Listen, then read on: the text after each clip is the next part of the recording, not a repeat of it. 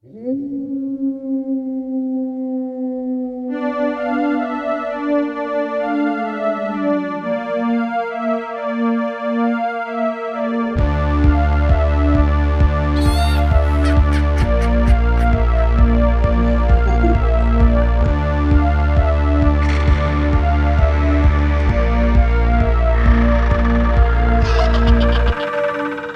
there, Hello. and welcome to Resting Witch Face, your one-stop haunt for all things spooky, bitchy, and more.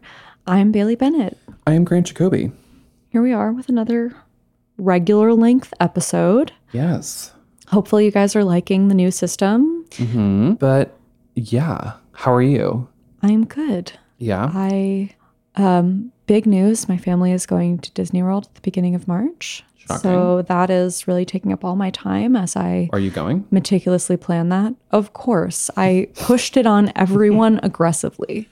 So yeah, just sorting out those dining reservations and fast passes like a normal adult. It was to the point where my mom had to beg my brother to come because he's at that phase where he's like 22 years old. And when the suggestion that we might go to Disney World together came up, he was just like, guys, it's like so fucking weird. Like, honestly, like I'm not doing that. And guess who's fucking coming? So I'm going to Miami in April and fun. I'm like debating driving up to Disney for a day. It's Honey, like do it. it's like a 3-hour drive. Oh my God, you should totally do it. You should check out. Or like This is not an ad for Disney World. I would die if they ever sponsored us, but they're doing these like after hours events where you pay like basically normal ticket price to get like 3 or 4 hours in the park after it's closed, and you're only there with like a couple hundred other people. So basically everything is a walk on and it's just like empty. that's my dream. So I would look into that in case they're doing it in April and you wanted What's to it just like called? go for a couple hours. They're called like after hours events. They're doing them in Hollywood Studios, Magic Kingdom, and Animal Kingdom. So Fuck. Fook. anyway, I wasn't expecting to talk about that on this podcast, but here we are. I know I feel like we might as well just have like a bowl of topics that we love to talk about. It'd just be like Disneyland, The Office, weather. Like, we love just talking gonna about the cycle weather. through things We love to it. talk How about. hot is it in here? Let's just It's get a really quick hot. read. That's right. Most of that heat is coming from me, but Oh, of course. I mean, honey, you're lit, on fire. What do the kids? lit. What do the kids say? I know you have kind of a long story this week, so we wanted to get into it a little bit quicker. just like jump right on in. Feet first, deep end. Who's the baddest bitch of the week? Lay it on me. Okay, so well, you already know. I do, but I the badass was bitch. going to pretend like I didn't. I'm sorry. Our badass bitch this week is none other than legend icon Mary Shelley. And she's here with us today. Come on out, Mary. Amazing. You look great for being 250 years old. So Mary Shelley, if you don't know, and you should, is the author of the original Frankenstein novel, but she really is so much more than that. She, to me, is like, she's been on my radar for a long time. Frankenstein is a fantastic book if you haven't read it. Like, it truly exceeds expectations for something that's like so well known at this point. I feel like a lot of people are like, I don't need to read the source material. You should fucking read the source material. But she, first of all, is the daughter of Mary Wollstonecraft, who is like also an icon in terms of women's rights issues. And she was a feminist before any of us were a feminist. And like she's very instrumental in the women's movement. And Mary Shelley herself, I think, is also a really important person in the feminist movement, just because when she was writing ghost stories, there were not women out there who were writing horror stories like this. She, when she was 16, eloped to Italy with the poet Percy Shelley, who was also pretty well known at the time. He was married, and his wife ended up committing suicide about 2 years later, which is not great. But Mary Shelley and Percy Shelley lived on happily together and ended up having many children. But I think like Many more Shelleys. many more. I think one of the, the infamous story around the the way that Frankenstein. I'm so sorry. The way that Frankenstein came to be was in 1816 when Mary Shelley and her husband and Lord Byron and the woman that he had gotten pregnant and some other influential authors at the time traveled to Geneva in Switzerland for this like summer holiday. And there was one night where they were all sitting around this bonfire, kind of like talking about scary stories, and they all challenged each other to write the scariest story that they could. And that is actually how Mary Shelley came up with the idea for Frankenstein. Wow. Which is really cool. And she kind of like won the contest, you would say. Rightfully so. Exactly. And I think kind of hasn't gotten the recognition that she's deserved for a lot of her life, because a lot of people, first of all, I mean, she's said to have like collaborated on Frankenstein with her husband, and he was the one who encouraged her to change it from a short story to like a full-length novel. But I think a lot of people just like make the assumption that she didn't actually write it herself, which I feel pretty confident is not the case. And kind of since her death, a lot more of her works have come out. And she really is like this prolific author. And Frankenstein is a really powerful book. For those of you who don't know, Frankenstein is not actually the name of the monster. The monster is just called the monster. Frankenstein is the scientist who decides to create the monster. And it is a really interesting look at what it means to be human and humanity in general. And like, you really feel for this creature that's been like built out of the pieces of other humans, but never will be human and never will experience like the companionship that he desires. And it's really, it's so scary in a lot of ways, but also just a really, really great read. So how did that narrative get switched that people started calling the monster just Frankenstein? I think like when it became more of like a media phenomenon and started being turned into films and things like that, I think that because Frankenstein sounds like a great monster name. And I think that they made the switch. I think in a lot of the films, the monster is called Frankenstein. But actually in the original text, that's not the case. Yes, I've read the book. Yeah, so it's like... Classic like freshman year English class. Right. I'm like coming at you hot with a book recommendation that you were probably required to read at age 14, but like here like next week, we're here to talk about the Scarlet Letter. Anyway, I also will continue talking because I have a hate that scared the shit out of me. Lay it on me. To do before Grant does his main story this week. The subject of this email is shadow people. So it is applicable to the story that I told last week. And this is from a listener named Manette, which is like a very cool name. Don't know if I'm pronouncing it right, obviously. But Manette writes, "Hi, bitches. I wanted to share a creepy experience I had as a child. I don't remember how old I was, but probably about 6 or 7, though I may have been younger. Some backstory. I grew up in rural Minnesota, about 2 hours north of the Twin Cities in a tiny town called Askov, and we lived a few miles outside of town on a small farm. Our house was actually less than a mile from a cemetery, and my siblings and I used to hang out there and ride our bikes. Fun. We love a cemetery. There was an old house on our property that my dad grew up in, and my grandparents lived there until my grandpa died when I was 5. My grandma then moved into a retirement community in town. My mom wanted to burn the house down when my grandma moved out because it's really gross. She wasn't able to because of the asbestos. Oh, God. But my dad probably wouldn't have let her burn it down anyway because he was very attached to it and ended up using one of the downstairs rooms as an office. I hope they got rid of that asbestos, I have to say. That's not good. I don't know the history of the house before my dad's family moved in. The house always creeped the fuck out of my siblings and I, to the point that if we had chores to do over there, we would either try to trade chores or bribe another sibling, so we either didn't have to go at all or at least didn't have to go alone. On to the story itself. Like I said, I was probably around 6 or 7. The upstairs of the house had a lot of old toys, so my siblings and I would go up there and play while our dad was downstairs, or we would take toys down to play in the office area.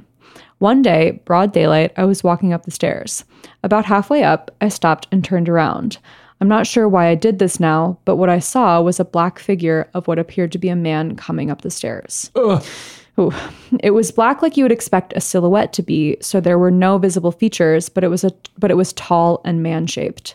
This literally sounds exactly like the description that we talked about last week with Estefania and her family, 2 weeks, sorry, seeing those fucking shadowy figures in their house. Like, it was described as a tall man silhouette. I'm going to barf. Yeah.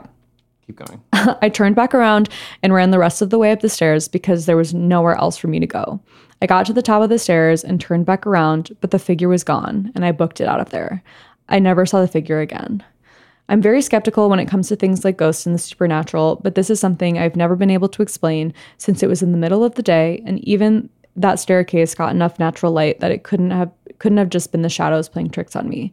It was very clearly the pitch black shape of a man walking up the stairs. Love the show. That's the end. That's really fucking terrifying. I feel like she said about 6 or 7. Yeah. I actually don't. I'm sorry. Their name is Minette. I don't know if this is a male or female. Well, or how they identify. Regardless, I feel like that story reminds me. I feel like a lot of people have those kind of not. I'm not trying to like diminish Minette's story, but I feel like when you're at that age, you're very impressionable, and it makes me wonder one of two things. One, explain away is like vivid imagination. You see a shadow, you project this fear, or two.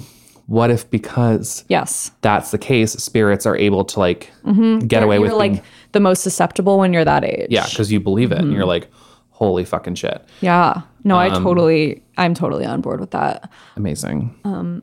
Yeah, that's super creepy. And I love how applicable it was to something we recently talked about.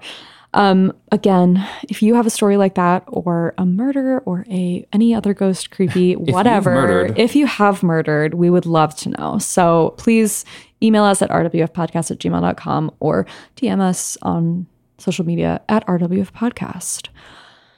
But should we just get right into it? Yeah, let's get right into it. So now that I've talked for so long. No. Okay.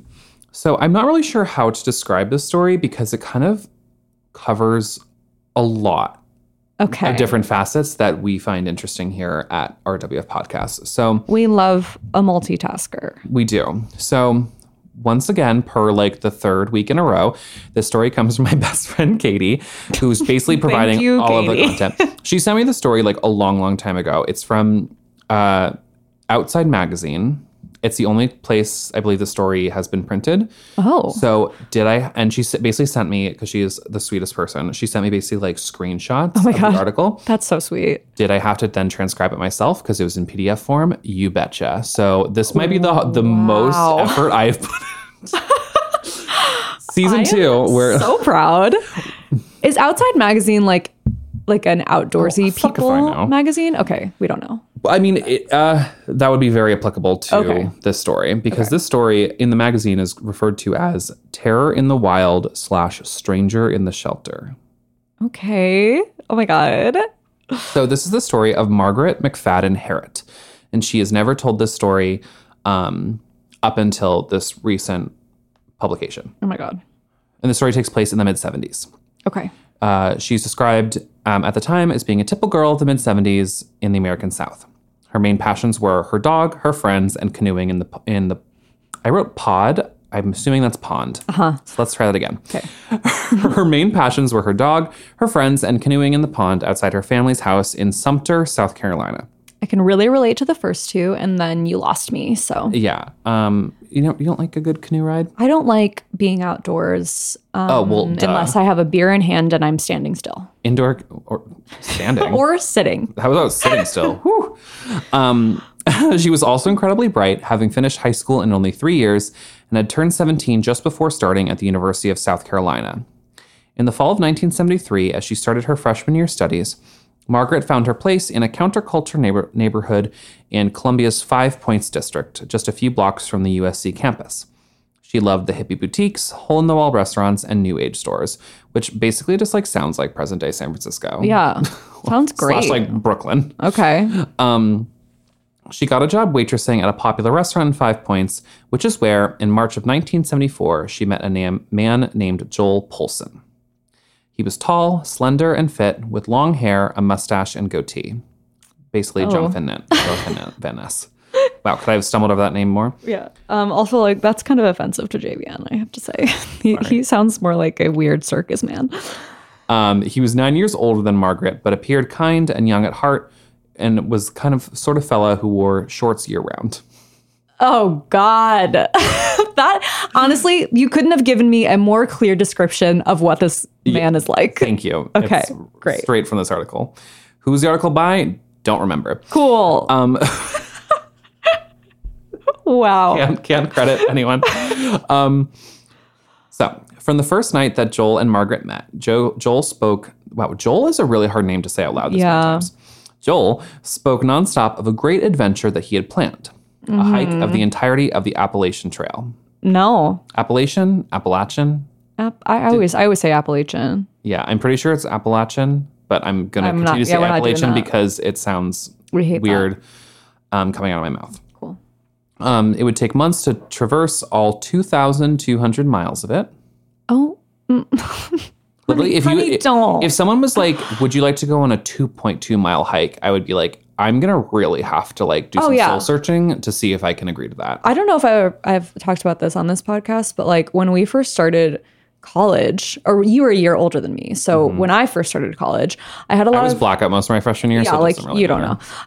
There were a lot of people who told me like, oh, if your college offers like some kind of like pre-orientation, you should do it. Guess what I fucking did? Did you fucking pre-orientation? I did that fucking like outdoors, like hiking shit. No. That I don't know what got into me, but they very much like did not describe what it was going to be like at all. I was just like, oh, I'll meet some people and like it'll be good. It's only like 4 days. It was truly my nightmare situation. It was I'm pretty sure we did hike part of the Appalachian Trail. And it was the kind of thing where you had to have all of your belongings in a backpack on your back, all of our food, everything that we were going to like, all of our water, everything that we needed for those days. I didn't shower for 4 days. We did not have tents. We had tarps that we tied to a tree and we slept under them. One girl woke up with a raccoon on her face and I cried myself to sleep every night. I wish I were kidding.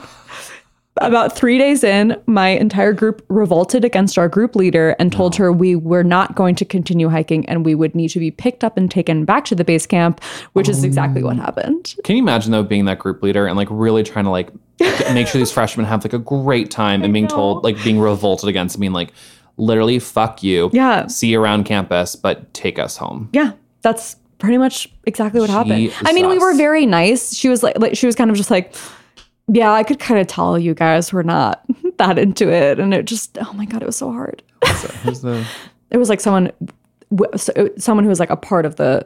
It wasn't like a junior. Person. Okay, I was about to be like, no. In the dirt. Okay, back to the story. Sorry. No, that's I really needed to... I'm sure my experience is just like this woman's. I love hearing stories I don't know about you, like 10 years into our friendship. Oh my God, yeah. From the first night they met, Joel spoke I already said that. Okay. When Joel proposed that Margaret join him on the expedition, she laughed off at first, mainly because, while ambitious, she was not particularly athletic. So the idea of hiking mountains for months was not exactly an appealing idea. Yeah. Yes, because this would be taking months. I literally can't imagine. Yeah.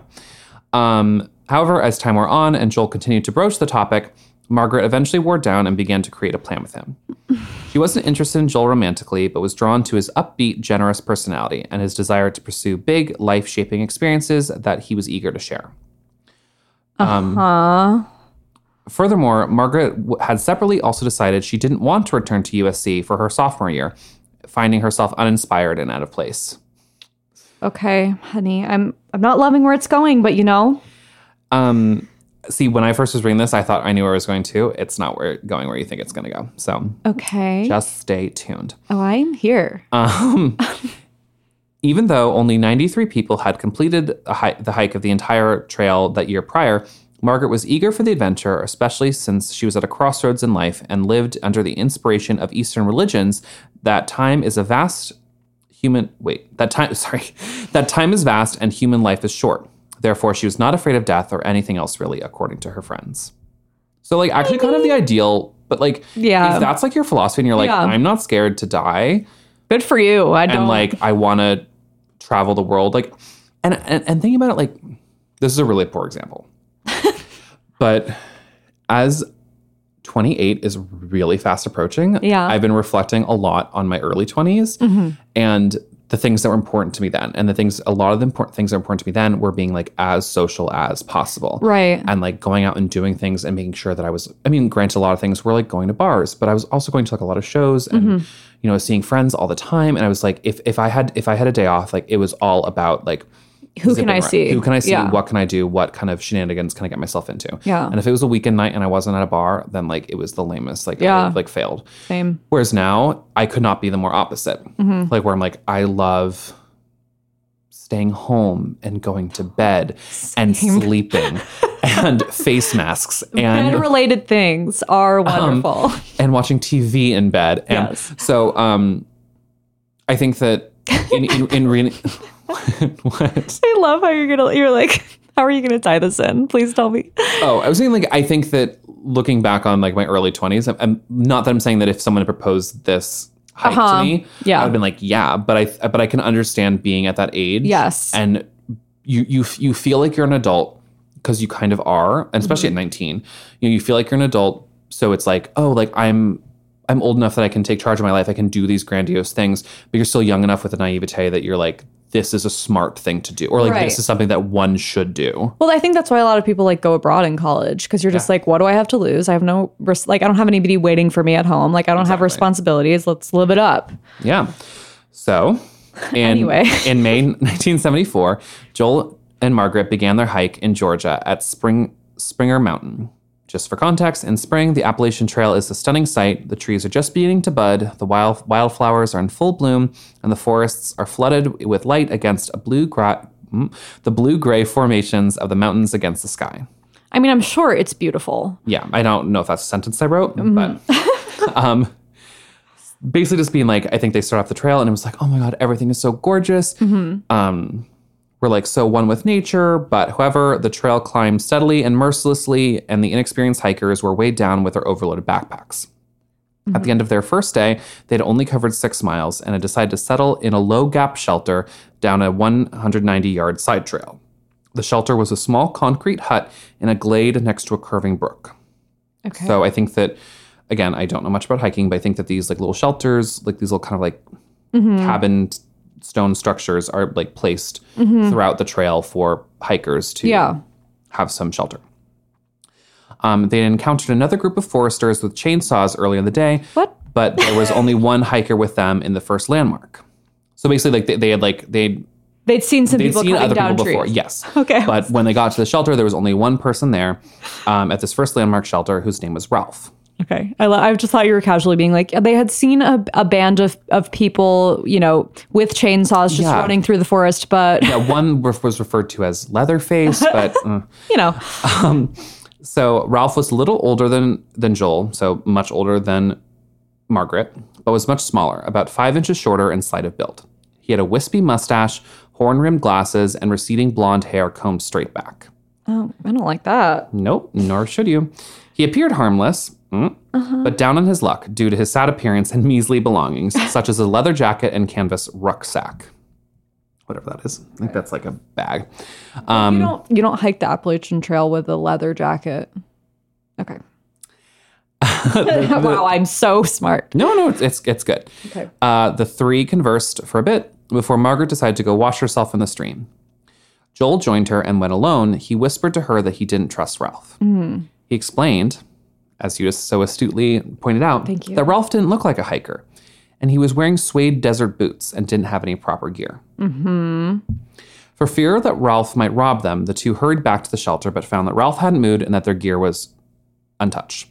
Having calmed down a bit, the two strung up a clothesline and hung up their wet clothes.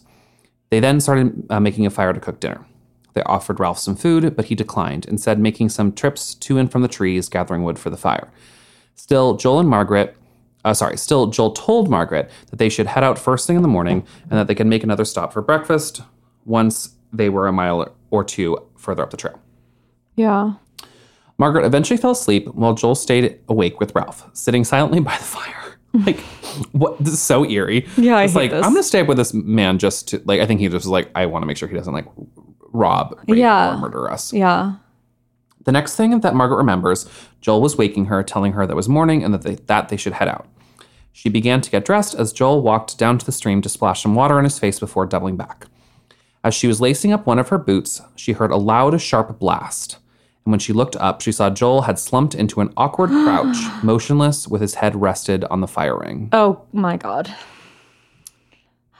This is the first day. Yeah, now we're in the morning of day number 2. Okay, great. So things are not off to a great start for Margaret and really not off to a great start for Joel. No. I would say they're at an end for Joel. You will see. Okay. Before Margaret had time to process, Ralph leapt into the shelter, standing over her, brandishing a large revolver, ordering her to roll over and be quiet. In shock, Margaret did what he said, and Ralph proceeded to tie her hands behind her back with twine. He then ordered her to her feet and guided her up a narrow path just into the woods. She asked him if Joel was dead. No, he told her, just hurt. Margaret responded, could you pull him away from the fire so he doesn't get burned? Because, as I mentioned, he had slumped over kind of near where they had been building a fire the night previous.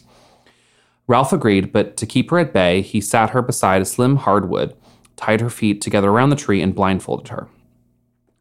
When she asked Ralph what he would plan to do with her, he said, I don't know. Oh, great. That's awesome. As Ralph walked away, all Margaret was left with was the sound of trees and birds as she sat on the forest floor. She calmed herself down by imagining that it was all a fictional story. It was all a fictional story, period. Which is something we've one way. Well, this is something we've talked about with kind of these survival stories, is that I think something that victims do in order to survive is to pretend that this is happening to someone else. This isn't me right now. I'm watching a movie. This is something kind of almost this out of body experience. Right. Ralph returned 10 or 15 minutes later, removed her blindfold, and led her back to the shelter. Joel was nowhere to be seen. When she asked Ralph where he was, he said, I got rid of him. Oh, no. At this point, Margaret was numb with shock. Joel was dead, the first documented murder on the Appalachian Trail. Oh, my God. But why? What was the motive? Ralph and Joel had barely said 2 words to one another. Right. I will say, before I keep going, this article does a really, that I stole this from, does a really beautiful job of kind of ping-ponging back and forth between Margaret's story and also about Joel and who he was and who he meant to the people in his life. Mm-hmm. Didn't include that just because of times. Fuck that. No, didn't include it because of time's sake. And it was also just a real bummer when you're just and then, because it would be you read paragraph about Margaret's ordeal, and then it'd be Joel's sister remembered the fond time that they rode bikes together. Right. And just you're oh my God. I'm sure he was a lovely person. And just the fact that he tried to stay up all night and watch this guy to make sure that she was safe. Because when you first started the story, I was oh, Joel is bad news. Exactly. Nope. Yeah. Oh, Joel. Yeah. And I feel so bad for him, especially because especially in reading this story a second time, it's kind of I think he did exactly what I would have done, which is would I have panicked and run away? Probably not, because I would have tried to calm myself down, been this is fine, it's normal. Yeah. But I would have been we're in the morning, we're getting up and we're getting out. Right. I know. Didn't work out. That's terrifying to think. Yeah. Back at the shelter, Ralph went through Joel's pack, taking traveler's checks and some change. Ralph then led Margaret into the woods, deeper this time, about 200 yards from the shelter.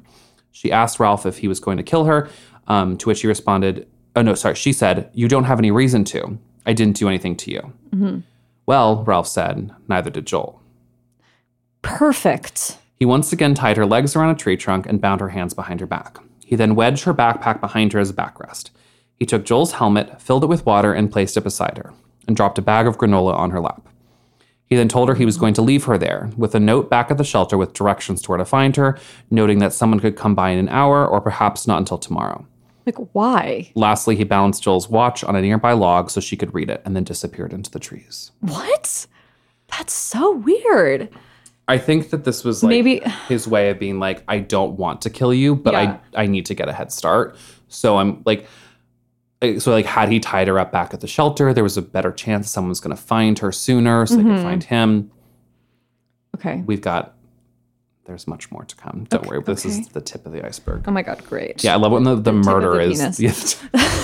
Let's move on to the shaft, shall we? Thank you so much. About 15 minutes passed and Ralph returned. Margaret realized in this moment that she wasn't afraid of death, as she had mentioned before, but the actual act of dying terrified her. Okay. But as she was making her peace with God, because she assumed that he was going to murder her, Ralph announced that he didn't want to kill her, nor did he want to kill Joel. He had simply wanted Joel's gear, and he couldn't physically overpower him. So Worth it. yeah, really, like that's a great motive. So he told her she had a choice. She could stay there as he had left her, or she could continue to hike with Ralph, and that at the next highway he would let her go. Oh my God. Margaret decided that while traveling through the woods with a murderer wasn't the ideal option, neither was being trapped and tied up, so where she could easily die from starvation or exposure. Right, and she has no idea. She has no way of knowing if he actually left a note for someone to go find her. And this wasn't her planned fucking hike. Right. It's not like she's like, okay, like if she had some sort of prior knowledge of where they were going, she could be like, okay, like I'm here, like this is the probability. Right. So she chose the latter option, told Ralph to untie her, and they proceeded back to the trail, with Margaret leading the way and Ralph close behind her with his gun. Oh, God. Once they reached a junction, they continued to head north, even though they could have backtracked to a road less than 5 miles away. Ralph reiterated that he was going to let her go, but if they ran to anyone else before then, she had to play along and not say a word, signaling her distress, otherwise he would kill everyone, starting with her. Amazing. Like, cool. No pressure. Mm-hmm. As they kept walking, Ralph's demeanor changed into one of kindness. He told her that she could set the pace, that they could stop to rest whenever she needed. However, Margaret was not convinced that he was going to let her go, especially since she was the only person who could link her to Joel's murder. Right. She was convinced that at any moment he could shoot her in the back or knock her over the steep drop-off alongside the trail. She steadied her nerves by doing everything he said and by talking to Ralph. Through their conversations, she learned that he had spent a lot of his life in and out of prison, and that recently he had escaped and that the FBI was probably looking for him. Oh, that's wonderful. Like just who you want to be on an Appalachian Trail with. FBI's most wanted. We love small talk. About 4 miles into their hike, they began to stop to rest every couple of minutes after Ralph became overwhelmed with the weight of Joel's pack that he had stolen. Like, careful what you wish for, I guess, yeah, dude. Honestly, okay. It was at one of these stops that the two men with chainsaws came upon them. One of them being the foresters she and Joel had encountered the day before. Oh. Instead of being relieved that this was her chance of rescue, Margaret began to panic, realizing that if the foresters suspected anything different or wrong, Ralph might start shooting. Oh my God.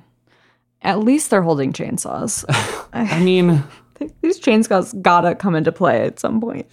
However, despite recognizing her from the day before, the forester did not create any sense of alarm in Ralph. Instead, he answered Ralph's questions about the next road crossing into the north, which was still a good long hike away. The two men then hurried off due to their own plans, leaving Margaret with the realization that she might have to spend a night with Ralph in these woods. Oh my God. Makes me wanna die. Yeah, I was like, how you doing over there? This is an anxiety-inducing story. The two continued to hike as the trail became narrower and more arduous with rocks and roots.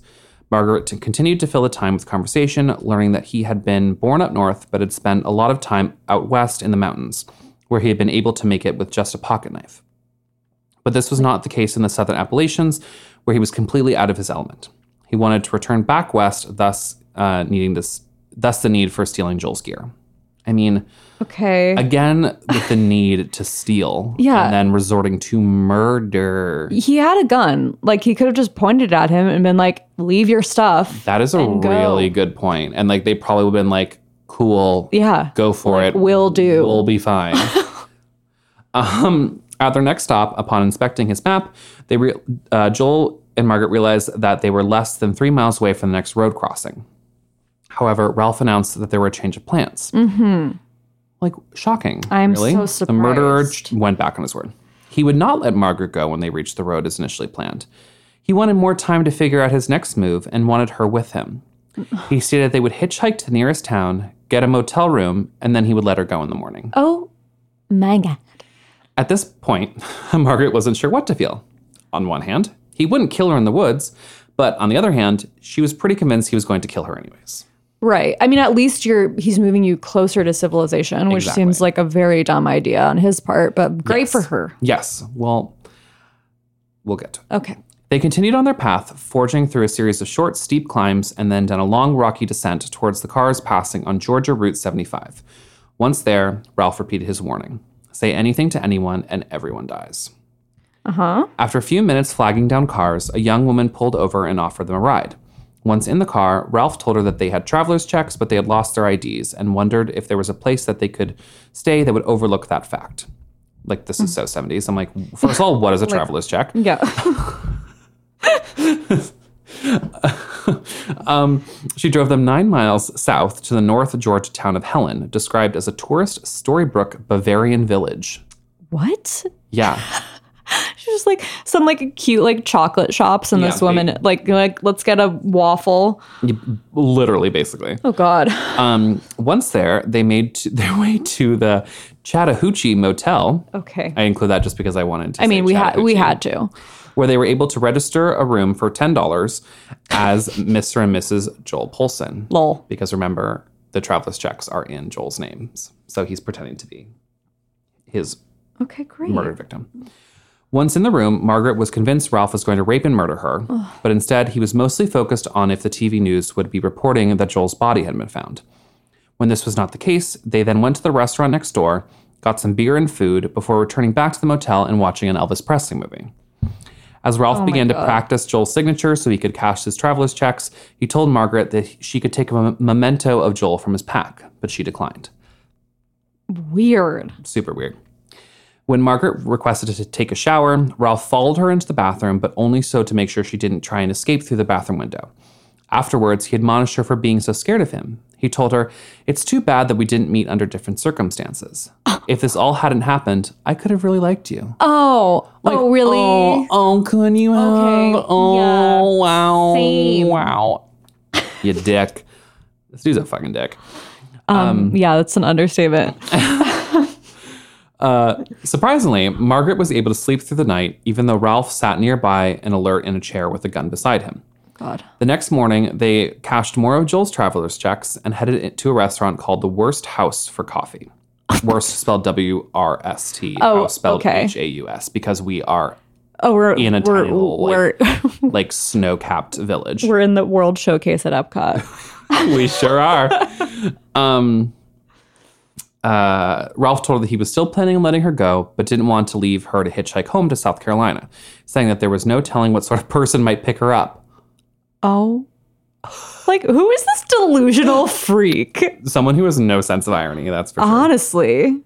He deduced from a map of Georgia that there was a bus station 9 miles south in Cornelia, and from there they could go their separate ways. The pair hitchhiked their way to the Cornelia Greyhound Terminal, where Margaret bought a ticket back to Columbia and Ralph got a ticket to Atlanta, which was set to leave before her bus. As they waited for their respective buses, Ralph commented on how he probably had been stupid to let her live, and that he knew she would go to the police.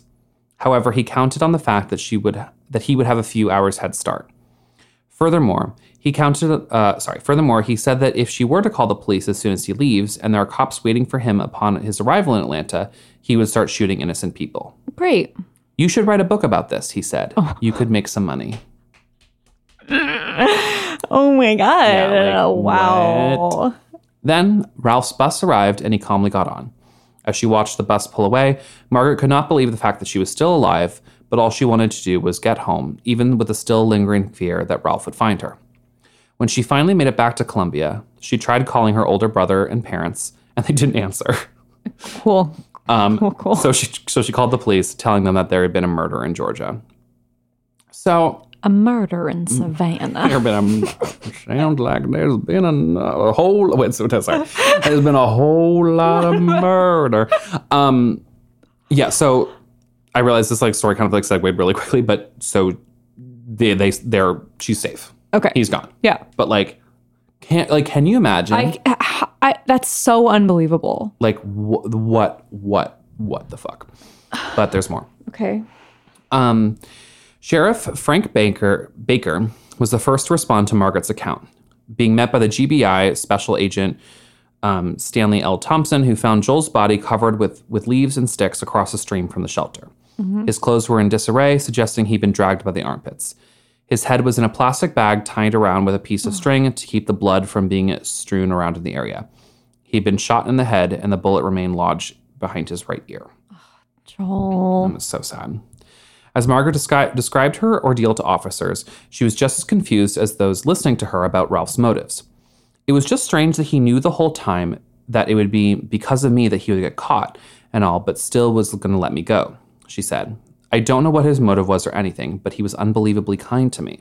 He really was. A week after Joel's murder, on May 16th, 1974, the Atlanta PD received a tip from a woman who recognized the police sketch of Ralph and that she knew where he lived. Agent Thompson and Sheriff Baker obtained a search warrant for the man's apartment where they found Joel's backpack, clothes, and camping gear, as well as a revolver containing 4 live rounds and 1 empty cartridge. Like, basically, like, could they have just, like, found something was like, I killed, I am a murderer. Yeah, like, the written, literal like, crayon. smoking gun. They waited for him to return, upon which he was arrested. The suspect, who was described as upon arrest as being meek as a lamb, Fuck you. was identified as Ralph Howard Fox. He was 31, born and raised in Detroit, and had spent his early years in trouble with the law for various crimes such as car theft and B&E. In 1963, when he was 20, Ralph had run off with a 16-year-old girl named Anne. While he was arrested for statutory rape in this case, he ended up marrying her a few months later, as one does. Oh, honey. In March 1964, while Anne was pregnant, Ralph forced a Detroit high schooler into his car at gunpoint and drove her into a wooded area in Troy, Michigan. A cop happened to come upon them just as he was tying the girl's hands behind her back. It was for this crime that he was sentenced to 15 years in prison, but ended up escaping in 1969, but was eventually recaptured. Jesus. Yeah. He was then paroled several years later, where he then attempted to murder his now ex-wife Anne before fleeing, which is, I believe, when he encountered Joel and Margaret. Oh my God. Well, thank God for Anne. When arrested for Joel's murder, he provided no concrete motive for his crimes, but pled guilty and was sent to life in prison in the Georgia State Prison. However, in July 1991, he was granted 1 month reprieve to attend his brother's funeral, which eventually I'm so sorry. It doesn't take a month to attend a funeral. And also, like, what the why? Why? What? And this 1 month reprieve eventually turned into an early parole. Are you fucking kidding me? Apparently not. How long was he in jail? Let's say 1974, 16, 17 years. Oh, perfect. Yeah. I love that. Yeah. I mean, we all know life in prison doesn't mean life in prison. Right. Well, it's really just like life in prison, but like, you know, we don't want them to waste their whole life in prison. Yeah. Let's just like take the age of the person they murdered and divide it by 2. That's perfect. And that's how long that they'll serve. Amazing. So he attempted to start a new life in a rural town 50 miles north of Detroit, but after 7 months, he broke parole and was arrested once again after the naked, strangled body of 29-year-old Diane Good was found in a muddy field with Ralph's car nearby. Despite protesting his innocence, he was convicted of this murder and eventually died in prison of lung cancer in 2003. Oh, bye. Yeah, so this story, this article just like threw in this other murder like at the end, and I was like, squiz? Yeah, sorry. And I mean, like, if he hadn't been let out on parole for no reason, that person would be alive. I mean, okay, here's what I'll say. I did some research on this case. There wasn't a whole lot of information out there. Basically, I think that there was something to do with like the mud in the field where her body was found matched some mud on his car.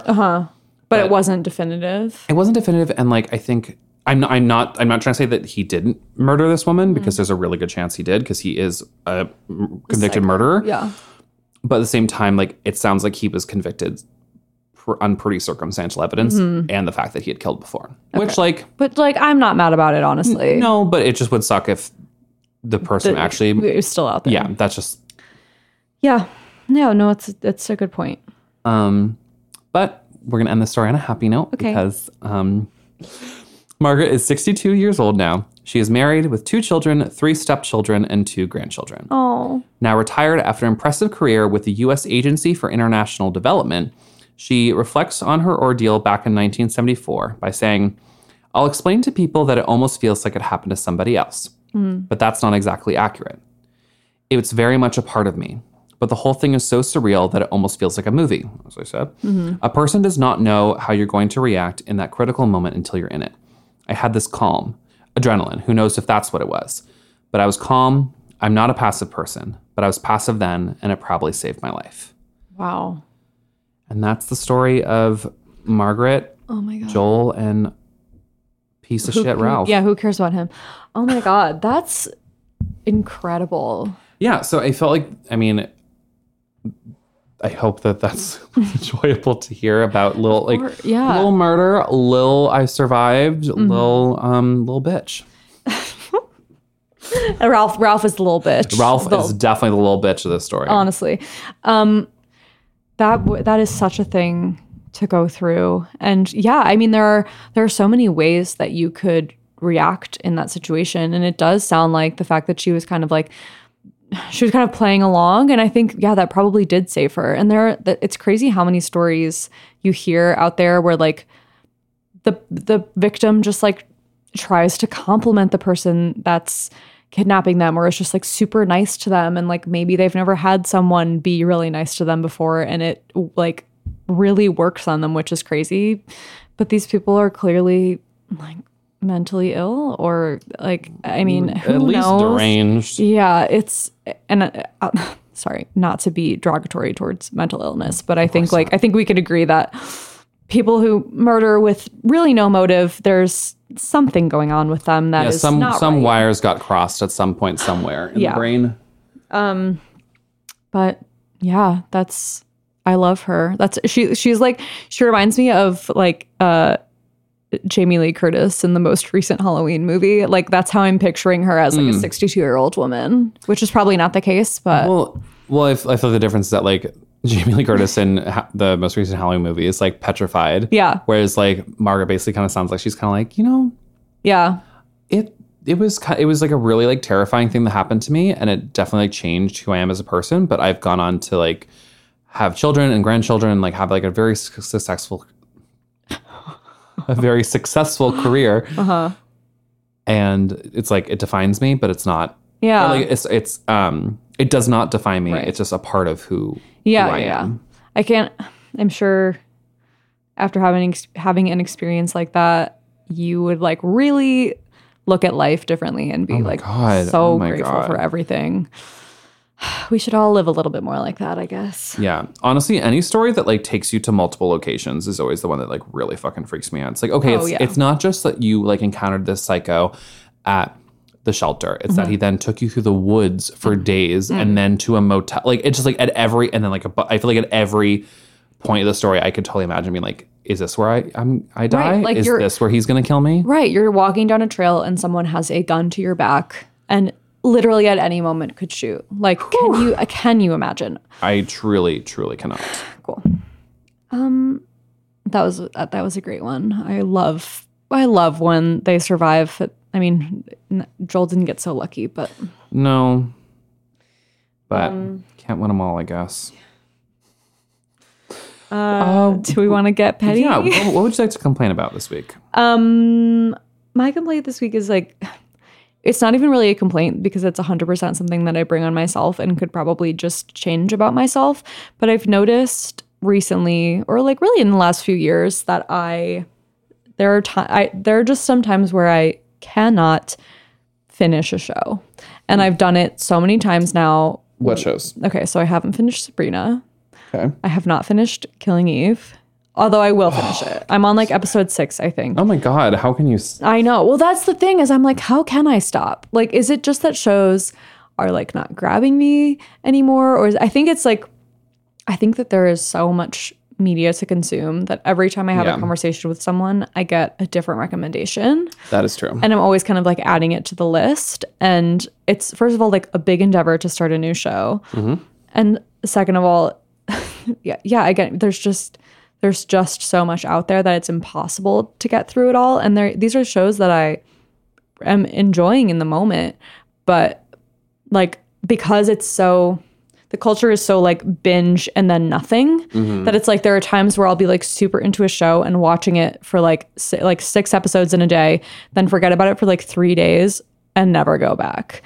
Yeah. That, or like, the second season of a show comes out and you're like, well, I saw the first season, but it was like almost a year ago and I don't remember what happens. Yeah. So like I should probably rewatch the first season, and then you just never get around to it. Right. No, completely. And there are things that we've talked about this many times, and there are things that I love about binge watching culture, and there are things that or like really suck about it, where it's like you watch a show that you really, really enjoy and you're like, okay, and like I'll get to see that again in a year and a half.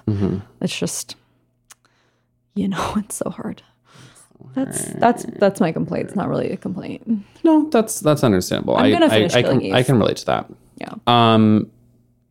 Do you want to hear a Subway complaint? Oh my God, of course. So my complaint in relation to the good old MTA is the fact that on the train line that I live on a local train.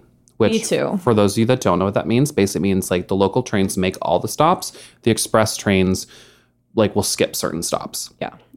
Meanwhile, I would like to point out that the train line I live on does not even have an express option. So Neither does mine. let's marinate on that.